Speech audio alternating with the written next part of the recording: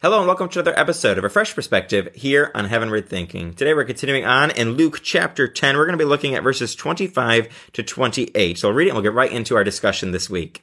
On one occasion, an expert in the law stood up to test Jesus. "Teacher," he asked, "what must I do to inherit eternal life?"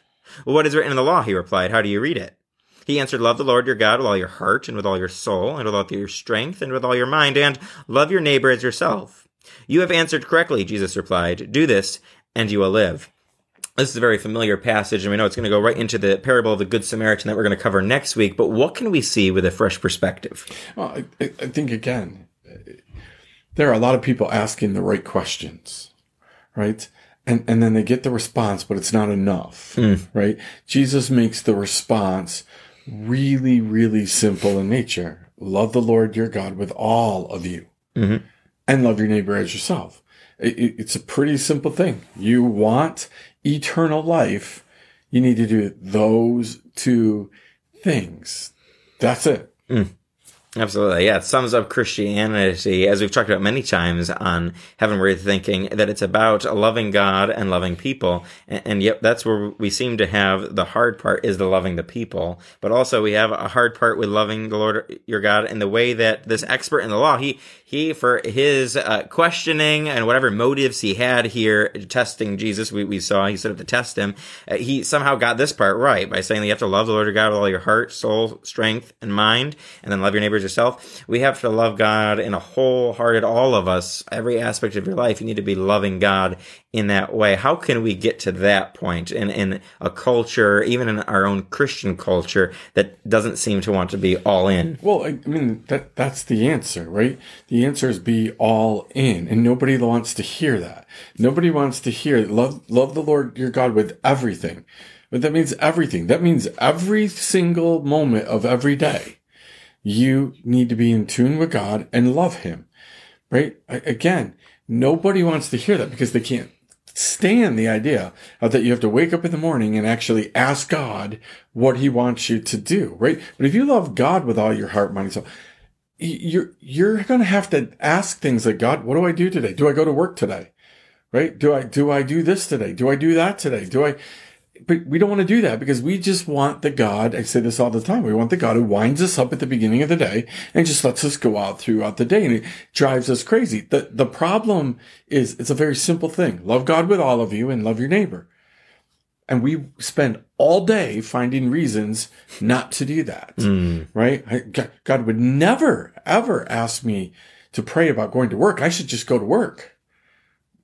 Okay. I mean, think about that. When we talk about 9/11, there are hundreds of stories out there of people who woke up in the morning and for some reason went, I'm not going to work today. Right? I'm not going to. That would be a big deal. It'd be a big deal if you woke up in the morning and God said, I don't want you to go to work today. And on the way there, you could have gotten in an accident. At work, something could have happened. All kinds of things.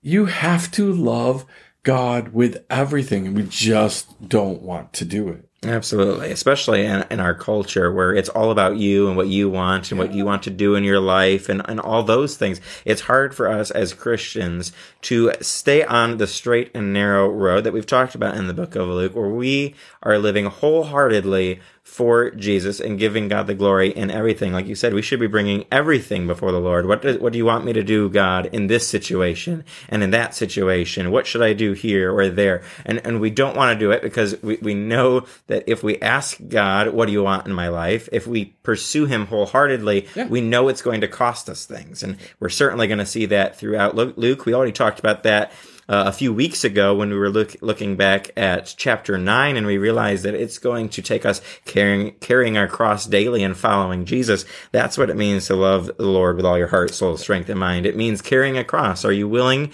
to put in the work? Are you willing to put effort in your life to glorify God and everything and to follow him no matter what? And that's the hard part.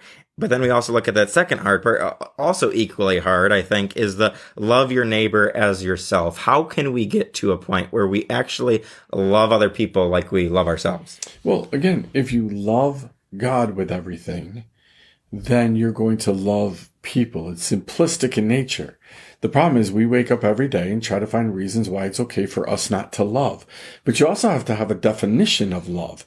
And that is 1 Corinthians 13. And that's not a marital love. That's an everybody love, right? Again, he didn't say here, love the Lord your God with everything and love your spouse with everything. He said, love your neighbor, love everybody the same. God never differentiates between these things. We do. I get there's different words. I get all the stuff. But we have to love people with 1 Corinthians 13 love. Every single person. So the second you're rude, you're not loving that person well, which means you may not get eternal life according to this, right? Because Jesus says, do this and you will live.